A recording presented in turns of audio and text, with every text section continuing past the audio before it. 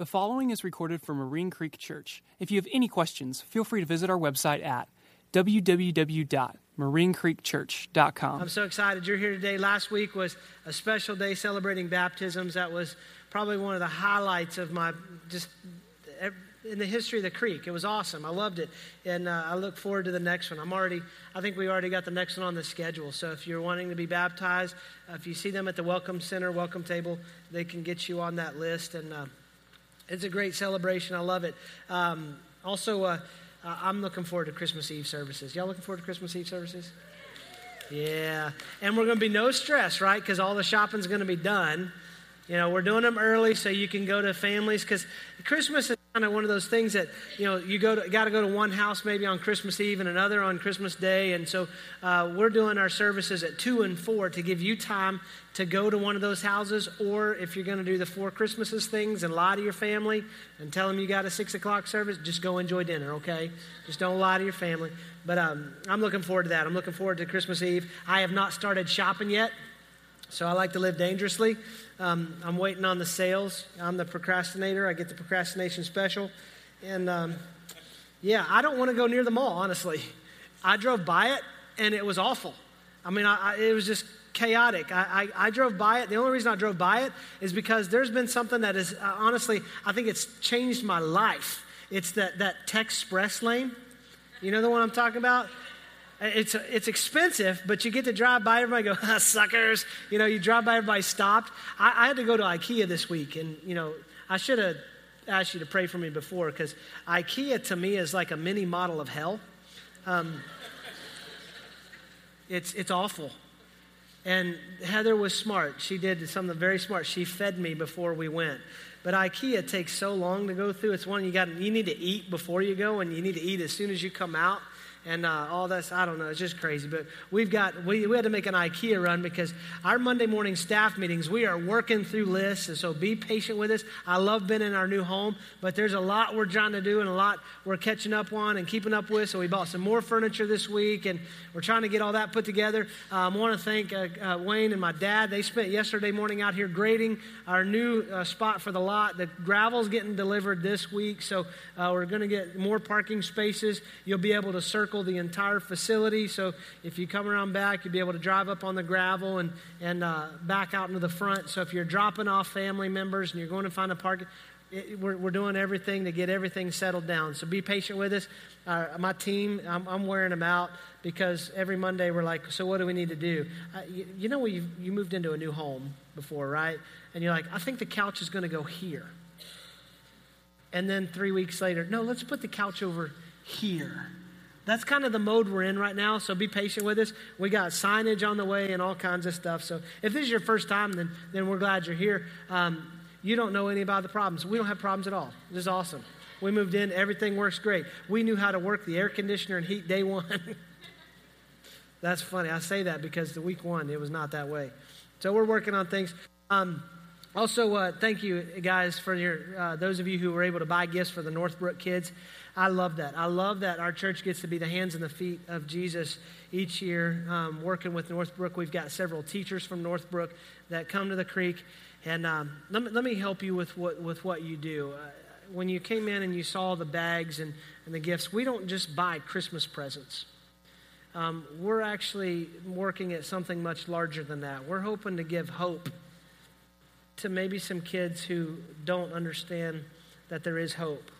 And so when you buy Christmas presents, you're actually doing something to change generations. Here's what I firmly believe. I believe one of the kids, or many of the kids that get gifts this year, that God can do something in that. And one day they'll look at their kids and you go, you know what? There was one time that somebody did something for me that I'll never be able to repay. And I don't even know that I'll ever be able to thank them. But here's what happened. It sparked hope in my life. And so you're not just buying clothes and toys. I mean, we're working at something much bigger than this. Our little guy got a helicopter, which was awesome. Heather walked in with it. I was like, is that for me? She goes, no, this is for our little guy. I was like, well, then you get me one because it'd be awesome to annoy the dog with.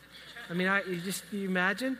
I mean, that's the game around our house. How can we annoy the dog? Because I know he plays the same game with us. So, but Thank you for bringing those today. And if you're sitting here and you're like, I forgot them, then you can do the mad dash after church. We'll be up here tomorrow morning for staff meeting, so you can bring it up tomorrow. We are delivering those gifts to Northbrook Wednesday at 4:30. Northbrook is over off of Cantrell Sansom. If you can Google it, it's on the Eagle Mountain Saginaw ISD website. We're all going to be there at 4:30. We get to go in and actually be a part of giving the gifts to the families, which is really incredible. So if you've never done that, I invite you out to do that. And if those of you who have done it understand what kind of a blessing that is. So let's go on. Romans chapter 2. That's where we're at. And if you don't have a Bible, as Adam said, we keep some on the back tables for you. You can borrow that. If you don't own one, write your name in it. That's our gift for you. And you can also find us online. YouVersion is a free app. And you can find, they have tons of Bible translations. We have been teaching out of the ESV, the English Standard Version, since we moved in. And you can also find us on the Live tab, and you'll see our notes and things. We do fill-in notes. We started a couple weeks ago moving through the book of Romans, and I've got to say, it's one of those books that sometimes I feel like I've bitten off more than I can chew. This is a very academic book. It's a very, it's a book that has incredible depth because Paul is dealing with a lot of doctrine and theology, and it's just rich. And he opens it up, and I've got to tell you, the last several weeks have been difficult to preach because those of you who know me know I love teaching the happy and the excited stuff, and you know there's bad news, but there's Jesus, and we've got that today. But I've got to tell you, the last couple of weeks have been difficult to teach, and really as I've been preparing, it's just been, God, I just need you to give me what you want to say, because I can read the scripture, but I need you to help us so we don't walk away feeling hopeless. And last week we talked about the spiral of darkness that we're born into sin. And since the time of Adam and Eve in the garden, when they fell, you have death reigning. And what that does to us, and that it just takes us into this spiral. And we're born broken, and we invent ways of living out that brokenness. And last week was difficult. This week is just as difficult. And so I'll ask for your grace, but here's what I want us to do. I want us to understand that we're going to look at this. We're going to study this Roman scripture, that it is written to a group of Christians in Rome in the first century. And so when we study scripture, we want to understand what is the original intent and the meaning to its original audience. So Paul, the Apostle Paul, is the author, and he's under the inspiration of the Holy Spirit. This is God's word. This isn't Paul saying, I'm going to write a letter.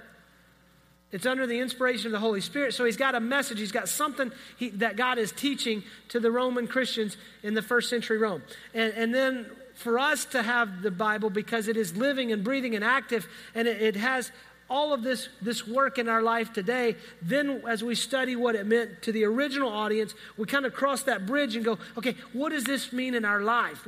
God, what do you want to change in my heart? How do you want to shape me and mold me more to live in line with your word? The dangerous thing is when we come to God's word and go, let me see if God's word will fit my life. Because I can tell you from experience, it's not going to happen. When we approach God's word, he says, I want my word to shape you, to form you and to mold you. And his goal is to form us and mold us into the image of his son, who is Jesus, because he is the only righteous one. He is the perfect one. He's God in the flesh. And he says, I want you to look like him. And so as we move through this, we're gonna go through and study kind of what's going on.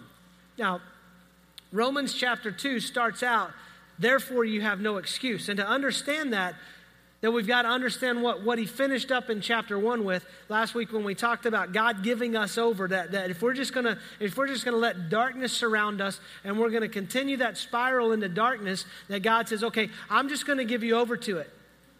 I love you, but if you're gonna sear your conscience towards me and not listen to anything that I have to say, I'm just gonna give you over to it, and it's gonna be a deep, dark spiral.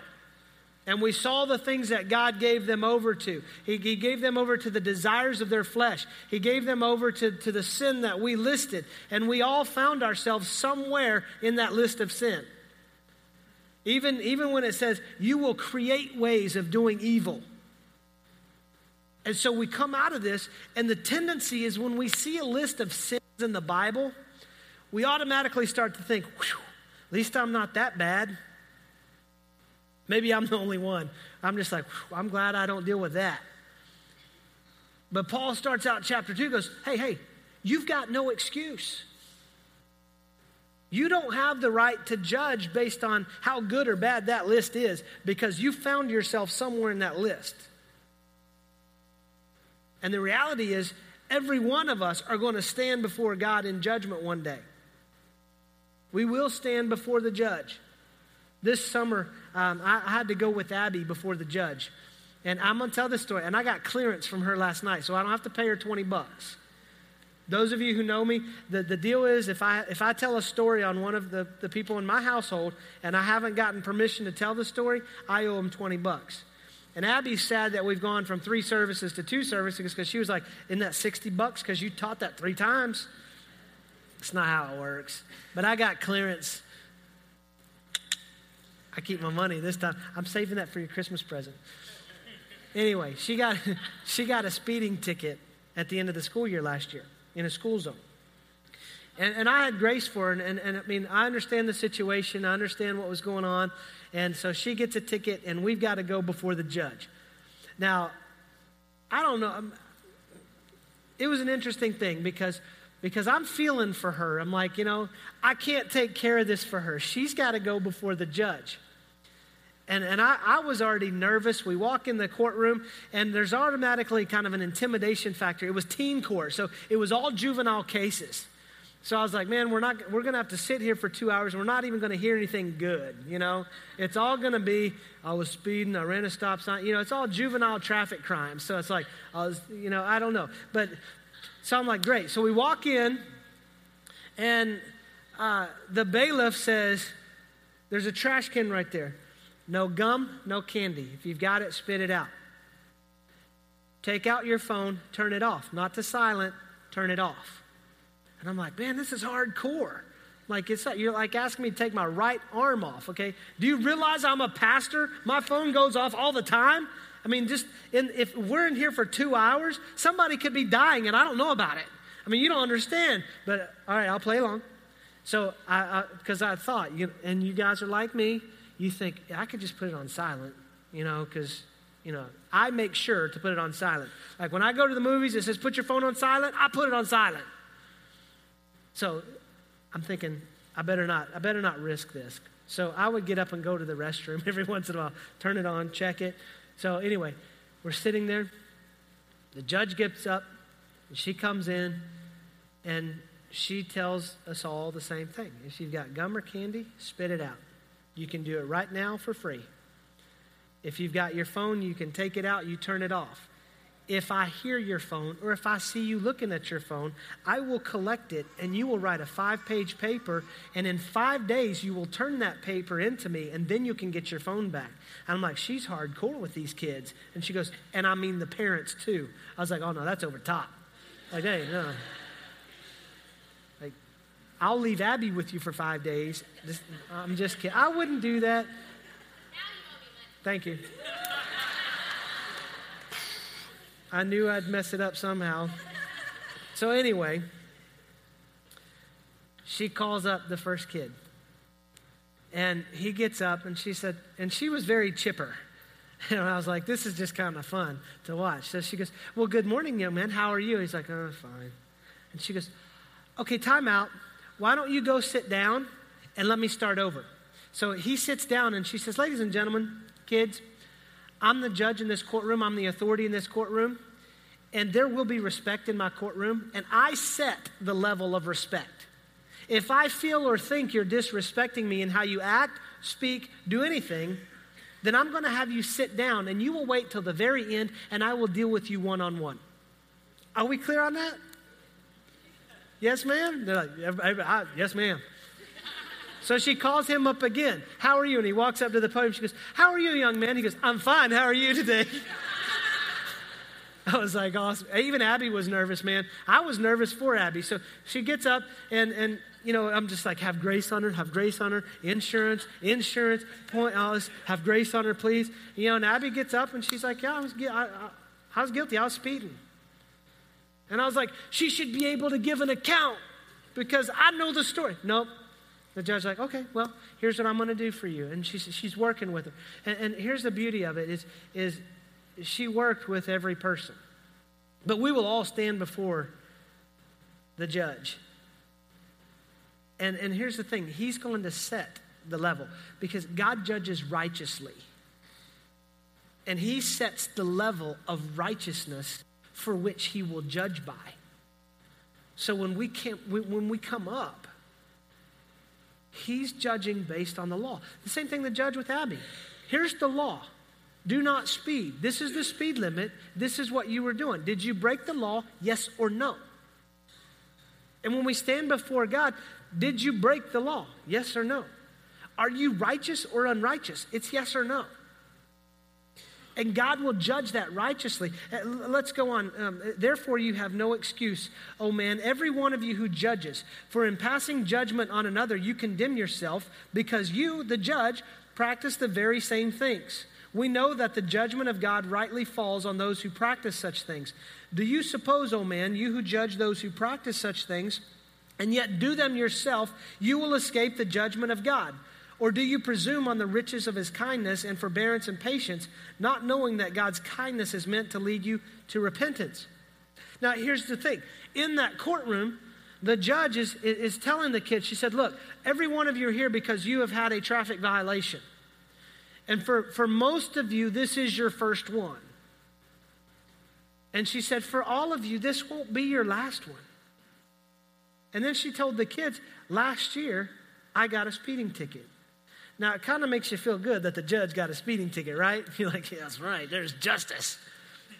That's Proverbs 21, that for the righteous, there's joy when justice comes.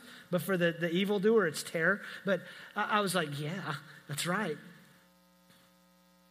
But what Paul's doing is saying, look, okay, the tendency is coming out of chapter 1 is to start judging people who wrestle with sin. And when we fall into that, when we start judging people based on that, it's a very slippery slope and a fine line of getting into hypocrisy. Because what we tend to do is we judge people harder for the same sin that we wrestle with. And I know this because I know what I wrestle with. And I tend to have less grace and less leniency on people who wrestle with the same thing. And I think that falls into the blame and control category, because if I can't control my own sin, then I can rail against yours. And what Paul's saying is, look, you have sin in your life. You can't judge righteously. And when you start judging, you're storing up wrath. And then he starts to go into, or do you presume on the kindness of God? Do you presume on his patience that just because God hasn't done anything in your life against the sin that we have, that he approves of it? You see, we can fall into the danger of thinking we're too good. The enemy will lie to us and say, you're not that bad. What he's doing, he's setting us up for a fall. The other thing that we can't fall into the trap of is thinking, well, if God hasn't smited me, if God hasn't punished me, if God hasn't shown up and said, you need to stop this, then he must approve.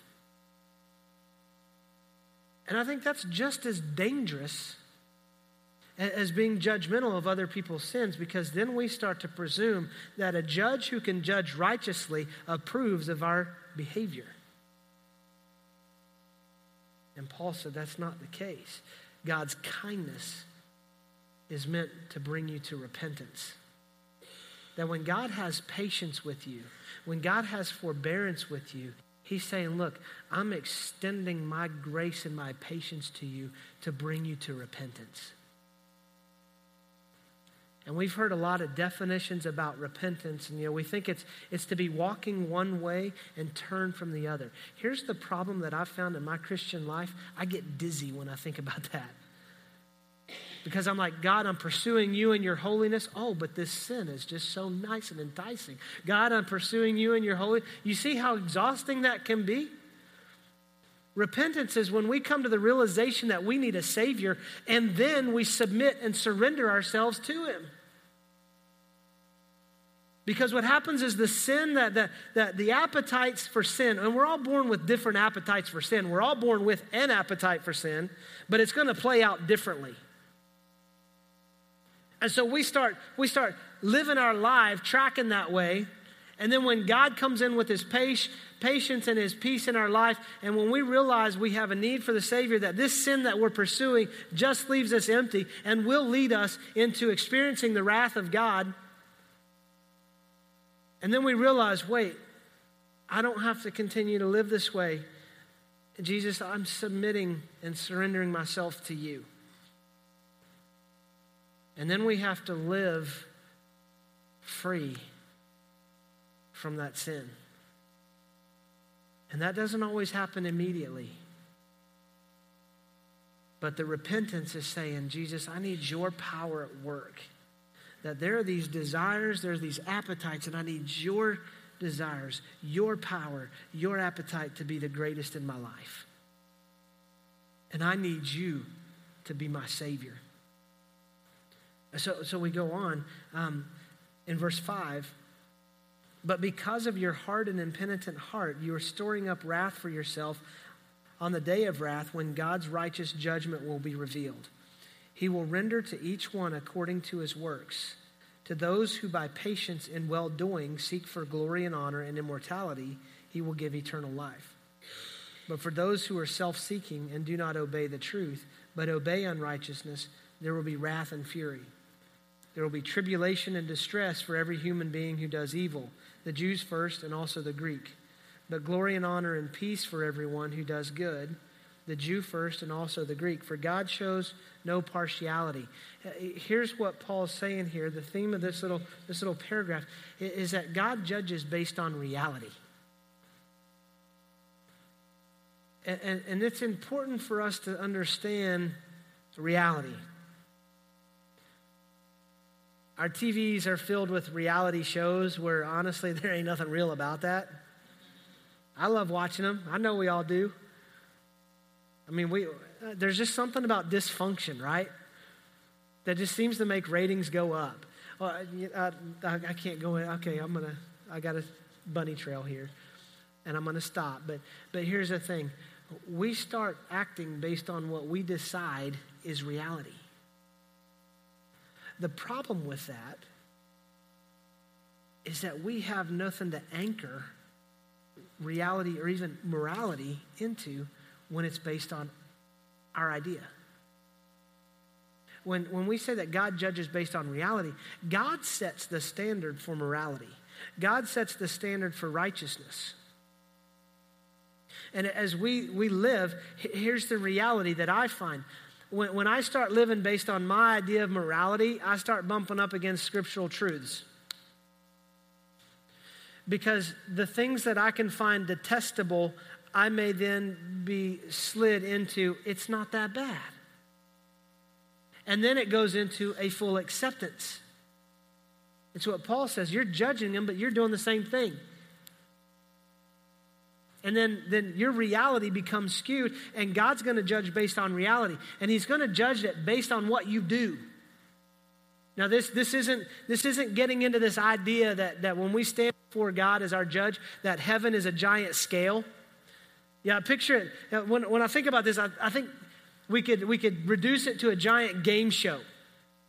That you walk in and there's lights and everything, and there's an announcer going, now here comes Matt. He's coming up. He passed away like just today. And we're going to come up and we're going to look at his life and we're going to see if he's in or he's out. And the whole audience like, he's in or he's out. I don't know. And the lights are going off and people are doing everything. And so all of a sudden I step forward and, the music drops down. The lights are, and it's like, it's all on Matt, And like the devil comes out like, here's all the bad stuff he did. And then Jesus comes out like, here's all the good stuff he did. And then so they start weighing it in the scale, and they put it on just right so it stays pretty even, and it's doing this, and then all of a sudden the announcer goes, and we're going to find out if Matt gets in right after the break. And so it goes to commercial. You know, that's the way it goes. And so you sit through 8 minutes of commercials and they come back. Now, previously, we're looking at Matt's life. He passed away, and so they're going to replay it, everything in 30 seconds. And then all of a sudden the scale's doing this. And they're just like, is he in or is he out? And then they make a decision based on how bad or how good my life is.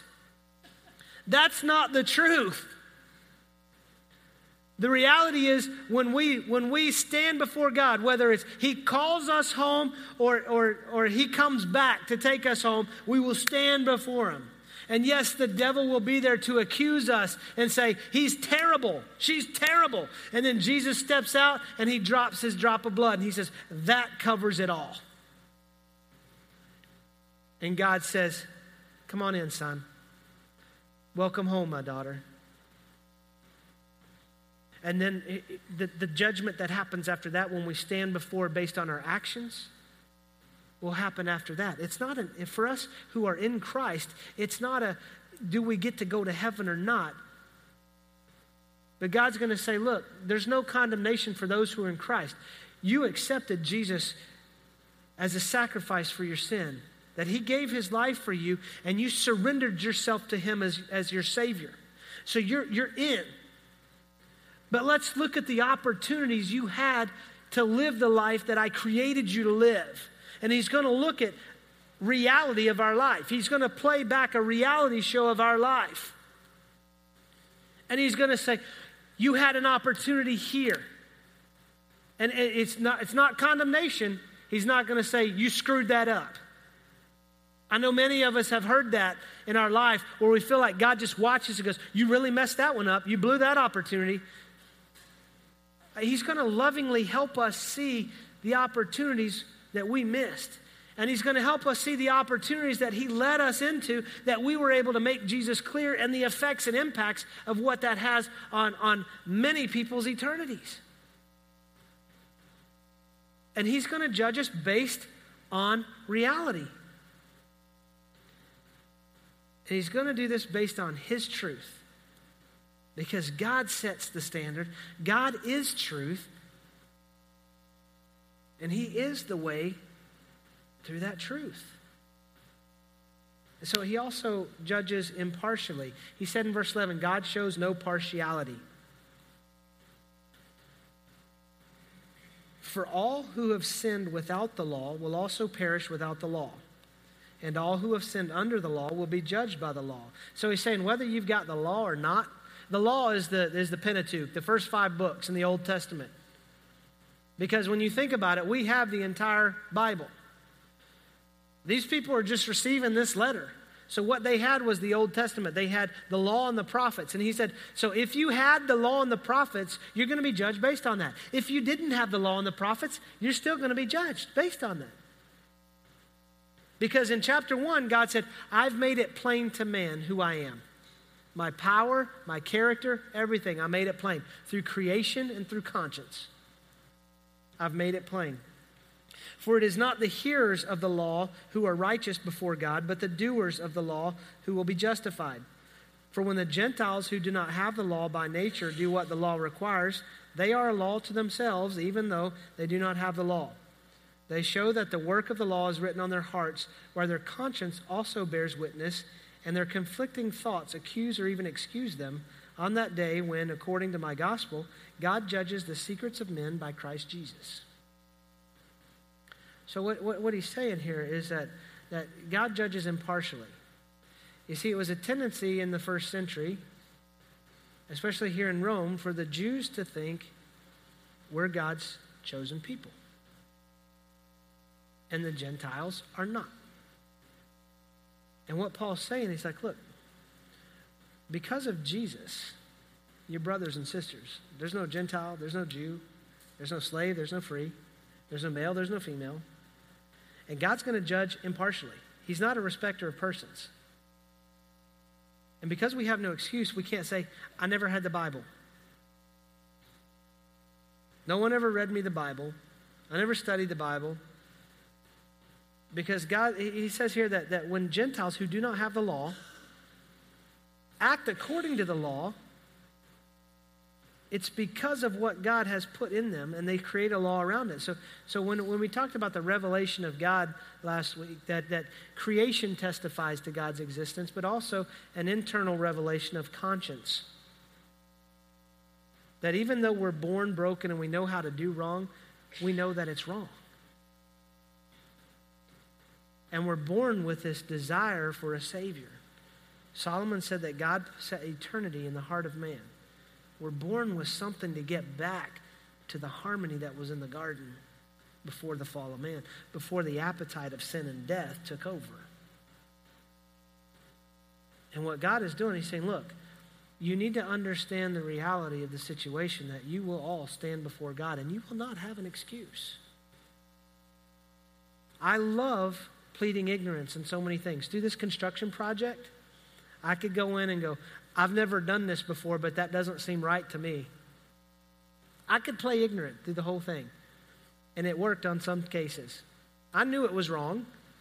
I was like, I'm not sure if this is the way it should be done, but I don't think that's the way it should be done. And they're like, you're right, it shouldn't be done that way. We need to fix that. Yes. Ignorance is not going to work when we stand before God. You know, I just didn't know. And I'm not trying to scare you into this. This is not a scare tactic this morning. But the reality is we tend to live as though there's no consequences. And what Scripture is bringing us back to is the reality that one day we will stand before God. And it's not how we, let me help you with this. Because if you walk away today thinking, you know, God's my judge and I'm going to stand before him and it's wrath. There's grace. But that grace comes through Jesus.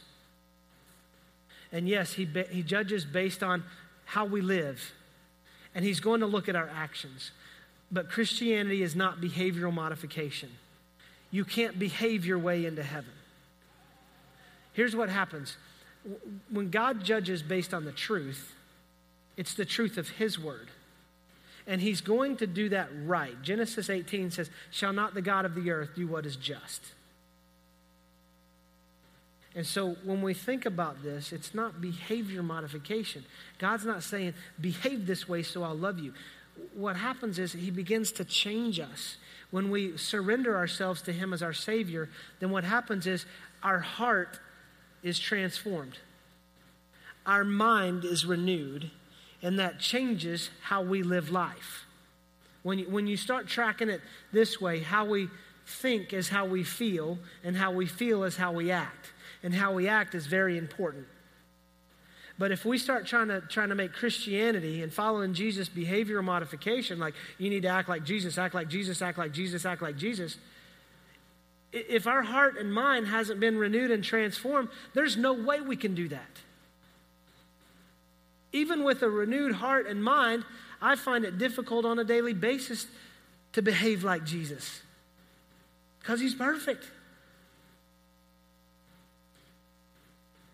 And so what has to happen is we've got to get back to the core and say, God, I need you. I need you in my life. Jesus, I need you to be my Savior, and I'm surrendering myself to you.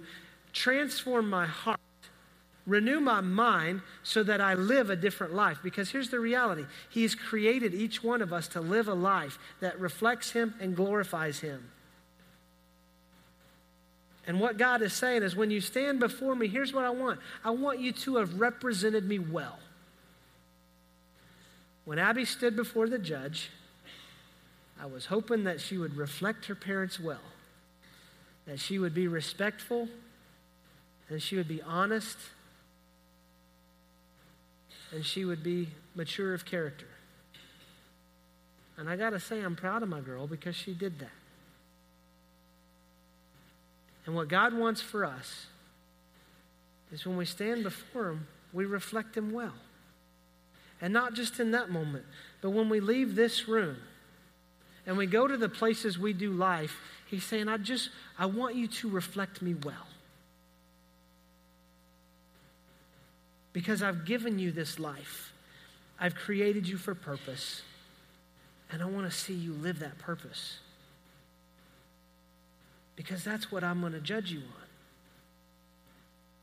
He has high expectations for us, but here's the beauty of it. He knows that we're capable of it.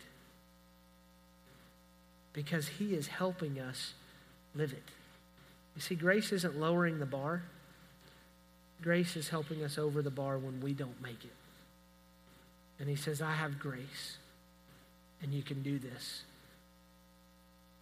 Let's all stand, and I'm going to pray for us.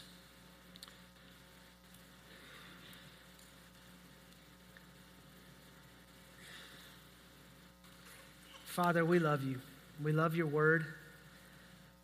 I'm so grateful that you are honest with us and you're willing to give us difficult passages to reveal your character, to reveal your truth,